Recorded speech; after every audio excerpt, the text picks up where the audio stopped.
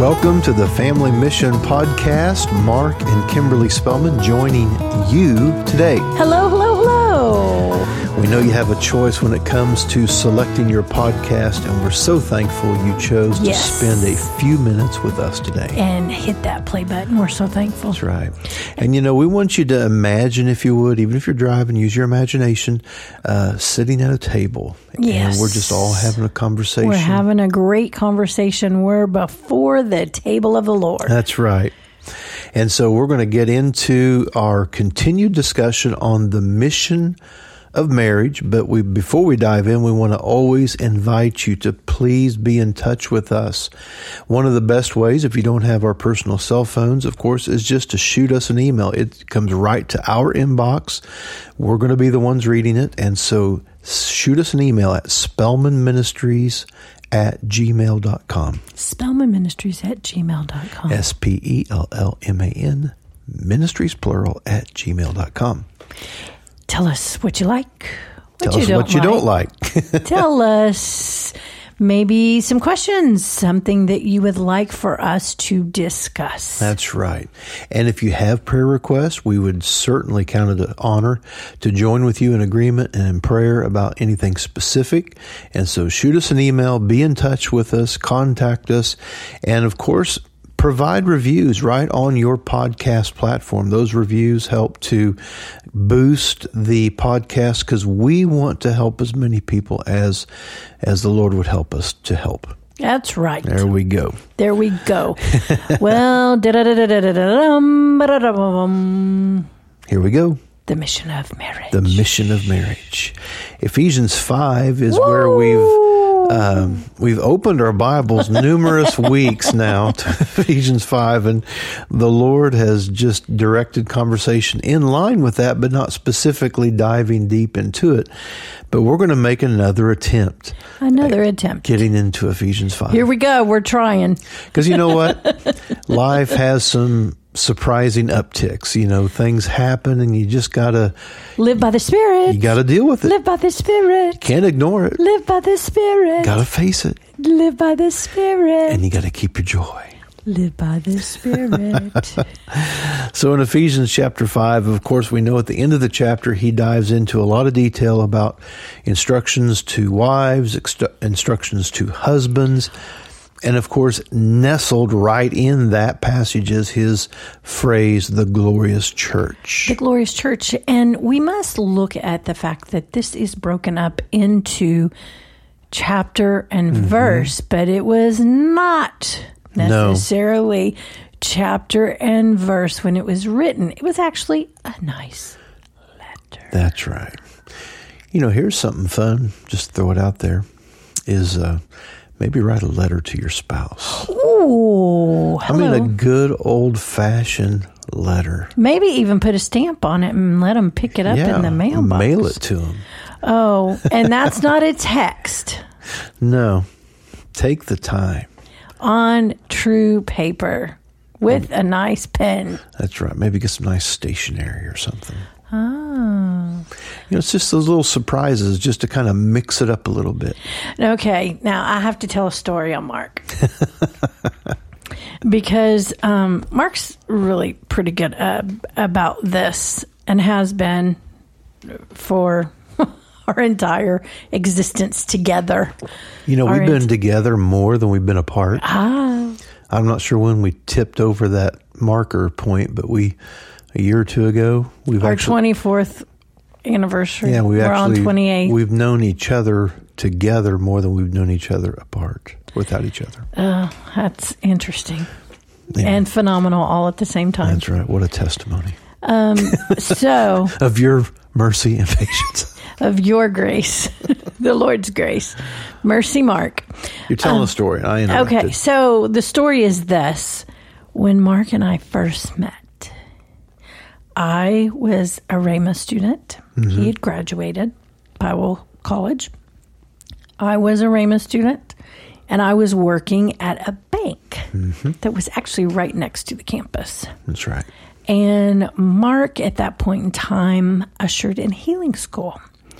And so after healing school, because I was an afternoon goer inner, and I closed the bank through the drive-through, which at that point in time, I think I was there till 7 or even 8 o'clock sometimes. I think it closed at, maybe it did close at 8. It was either 7 or 8. I don't know. Can't remember that part. And that's an important detail. Well, that's a woman for you. So he would come after healing school. A lot of times he would come through the drive-through and he would send me these little notes. That's right. Little love notes. Sometimes he'd even send me chocolate. That's right. A chocolate bar through the little the little tube. That's right. And then sometimes I'd go out to my car after I get off work and there'd be a rose under my windshield. And who is your friend Sarah? Yes. You worked with? Sarah Thompson. She'd sometimes get on the other, what do you call it? The phone, the little microphone, intercom. Well, there's Mark again. Yeah, she'd go, where's my chocolate? Where's my roses? But anyway, praise the Lord. So be creative. That's the point. Be creative. Find a way to just surprise your spouse with just something that tells them you're thinking about them. Hello. Go put a note in your husband's truck. Mm-hmm.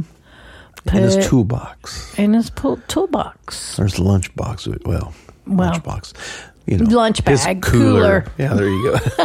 Don't really use lunch boxes anymore. Put a note on the coffee machine. Oh, he won't miss that one.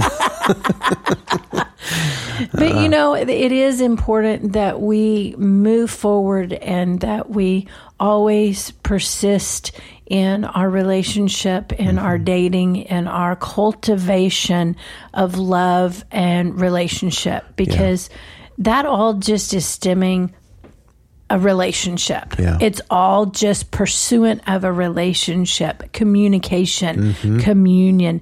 And I'll tell you, I know because we're talking about the mission of marriage, I'll just say this, guys, you'll get her responding a whole lot better when you want her to respond if she is feeling secure and loved. Treasured. And you say, well, I thought we're getting into Ephesians 5, and without even knowing we are.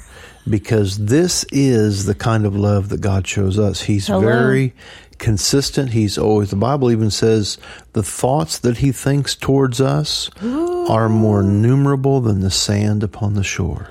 Ooh, hello. That's a lot of thoughts. That is a lot of thoughts. And, you know, interestingly enough, he's thinking about each and every one of us that way. That's right. It's multiplied. And you say, well, he's just thinking about you. No. Scripture says he's thinking about each one of us. He is pursuing you. He is pursuing us. Leaning into the relationship. And all we have to do is just lean in. Lean in. And so as we dive into Ephesians 5, again, this is what it says in the Amplified of verse 1, therefore be imitators of God. Oh. Imitators of God. Copy him. Follow his example. That means we have to take time to learn what Jesus did and how he was. And then we have to learn what was the whole relationship in the garden, because there's our examples. Communion. Jesus said, if you've seen me, you've seen my Father. And so this love that he's talking about imitating or copying was exemplified and expressed. The Bible says the Word was made flesh. So the more we love God through the Scripture, through the Word, through studying his Word, being taught his Word, it's going to shape his love in us. It's going to shape the expression of his life in us, because Jesus was the Word made flesh. He was love made flesh. So it says to copy him, follow his example, as well-beloved children will imitate their father, or we could say they imitate their parents. You know, children learn what they live. Children learn what they live. And they live what they learn. Oh. And so verse 2 says, so walk in They're always love. Watching. Boy, they are. They're always watching. And it says, walk in love. I love this next little bracketed section in the Amplified. It says, esteeming and delighting in one another. And that's what we were just kind of talking about, just your spouse or people you love and care about, but particularly in the mission of marriage, we're talking about your spouse. Esteeming, which is placing a value and delighting in one another. Delighting. So why would we send the letter? Because we delight in them. Oh, because we're not irritated. And if we get irritated, we get over it. Oh, I knew you were going to go there. Because we do get irritated from time to time. Oh, come on. Yep. That's life. That is life. That's, but you got a guy's way of doing it. And you got a woman's way of doing it. You got just lots of different ways to do the same thing. Personalities. You got thumbprints because we're all individuals, so no two people think alike. Usually a road trip will flush that out. There's just different ways you travel. And we got on the road several years ago when our ministry changed, and went from traveling. And so, boy, it really flushed out the different expectations you have, and not just ours. We have adult children, so then you have 4 people in the mix with all 4 different ways of thinking about things. And boy, it flushes it out, because here we are. Yeah. Sam thought away, Dad thought away, Mark thought away, I thought away. And you have a real opportunity to really press into a truth we talk about a lot on Family Mission, and that is, what does it look like when love wins? Yes, God being right. What does it look like when God is right? Oh, that is sweet lips all the time. Yeah. Hello, Jesus. And it's learning to collaborate where you esteem one another. Because remember, the verse says esteeming and delighting. That means you have to place a value on someone else's opinion. Okay, and that also means that we are thankful for the things that are in each and every one of us. And we look at the good and not the bad. Yeah. We look at their giftings and not their faults. Because it's easy when something crops up, something that's irritating, maybe something that's reoccurring, to then make that the thing that just is the filter, the way we see them and the way we think about them. But, thank God His mercies are new every morning. Well, I'm going to tell on us too, because when we were, let's take this back 10 years ago. And the guys were a little bit younger, and they would kind of laugh at us at one point, because we would kind of start to banter back and forth. We'd be discussing something, and we were not angry, we were not upset, but we would kind of, maybe be passionate. We were both very passionate. Mark can be very passionate. Everybody may think that he just sits back and he's not. Well, no, he can be very passionate. Yeah. Especially to me. Freely he can be.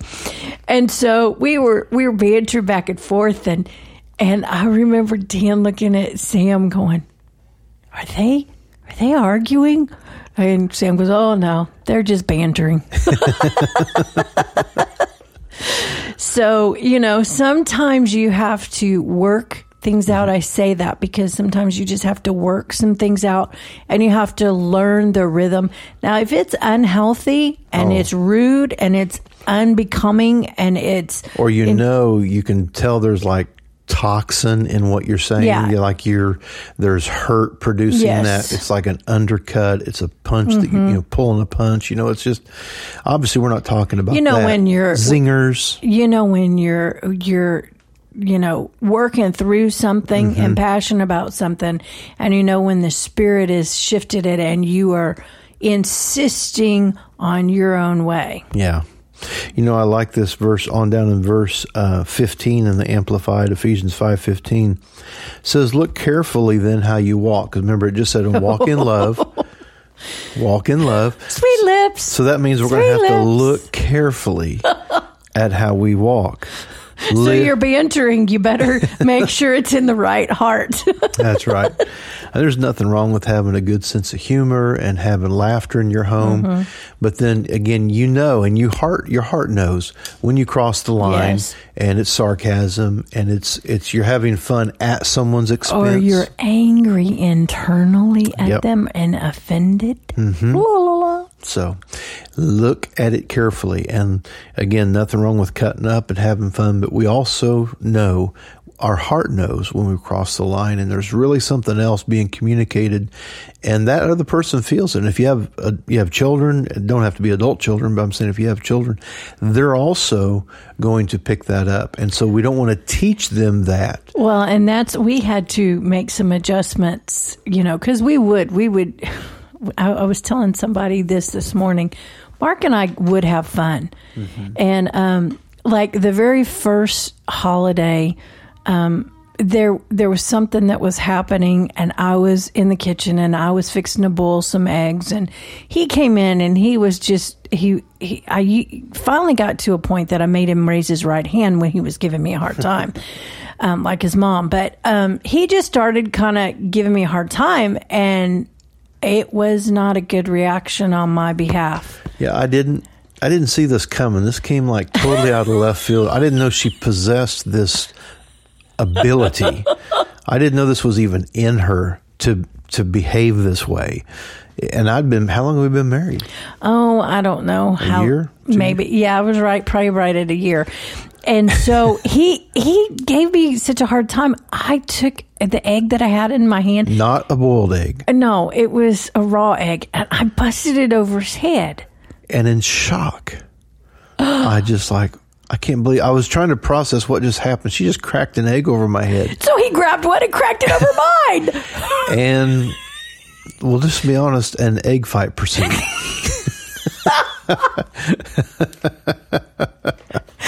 And you know what? Oh, it was fun while it was happening, but cleanup was not fun. Oh my gosh, that almost started an argument. The cleanup. Yeah, we laughed and we laughed and we laughed and we laughed, sticky. And it was quite interesting. So bantering and joking around, and people. Those are good memories. People would think we were not, they would look at us and go, that was not very nice.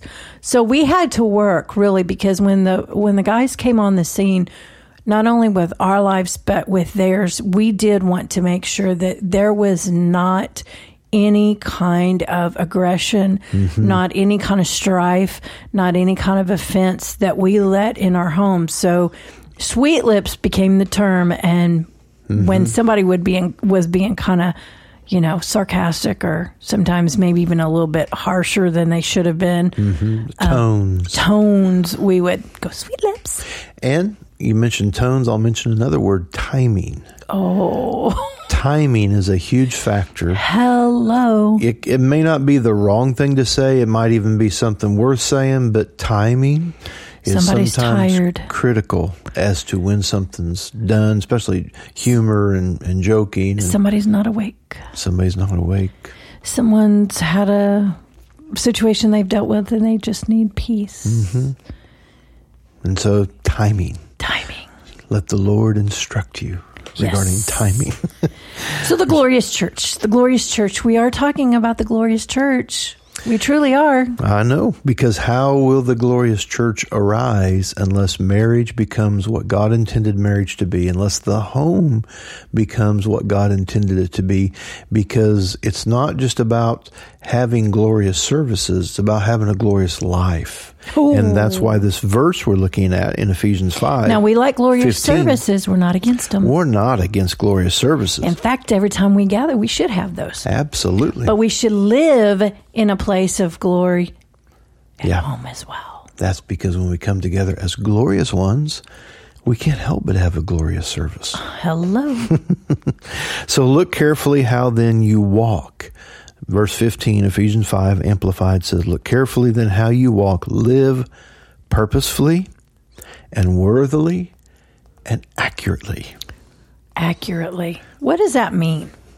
Tell us what you would say that really is speaking to us? Well, the first word, worthily, I think our worth is derived from the blood of Jesus. And so if we're going to live worthily, we need to live in the light of the fact that I would not have value if it wasn't for the blood of Jesus. I would not have a heart clean if it wasn't for the blood of Jesus. So having been shown mercy, I need to be a merciful one.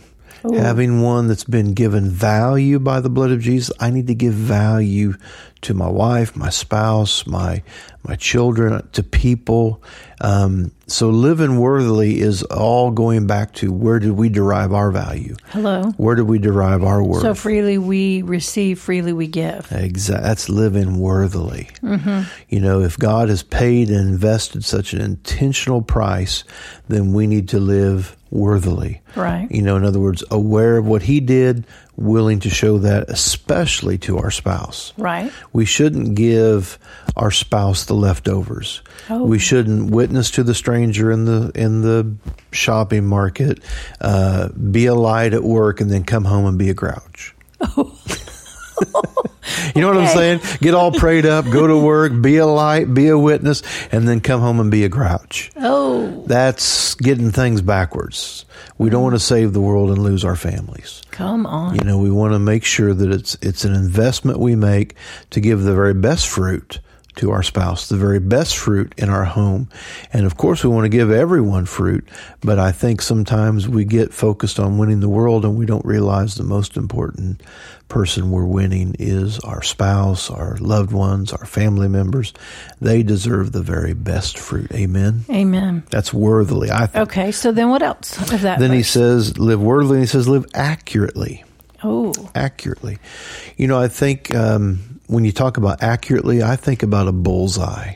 And so then pressing towards a mark. What of would a be high the calling. bullseye? Yeah, it would be Christ likeness. So again, it comes back to the goal of any circumstance is not me being right; it's me being Christ-like. And to know what Christ-like is all about, what it looks like, is we have to be continually renewing our minds to the Word of God. We have to continually be in a relationship with the Word of God, and we can't help we can't leave out the Holy Spirit. We have to ask His help to understand, to live out, to walk in the light of the Word. And I think we can even bring this completely down into a natural, everyday walk. You know, there's an accurate way to do everything. There's an accurate way, and that's going to require us being teachable, us being willing to be taught and to learn, because in everyday stuff that we do, whether it's cleaning cars, working on things at work, there's an excellence, there's an accurate way. There's a best way to do everything. And so part of that means we got to be willing to be trained.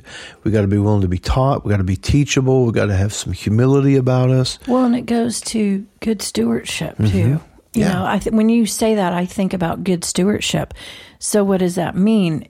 We understand what the Word of God says, and then we become good stewards of it. That's right. The understanding in all our getting, we get understanding. In our understanding, then we become good stewards of it. We see what God sees, and we focus and we work on what God focuses and works on. Yeah.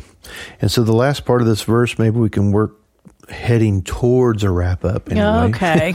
Yeah, because our time is all but gone here, looks like. That's because they listen so fast. You guys are listening fast. I think it's like we get on these things and I think we go hello and then it's time to close. Where does the time go? But he goes on not only to live purposefully, worthily, and accurately. Then it says, not as unwise and witless, but as wise, sensible, and intelligent. Wise. So you have wisdom being described here. And I think the root of all wisdom, you look at Proverbs, it says, the fool says in his heart, there is no God. Oh. And so really it's all about do what we do in the relationship to His presence. When I think about if I'm going to do something wise, I'm going to do what I would do as if Christ was in the flesh with me, present with me.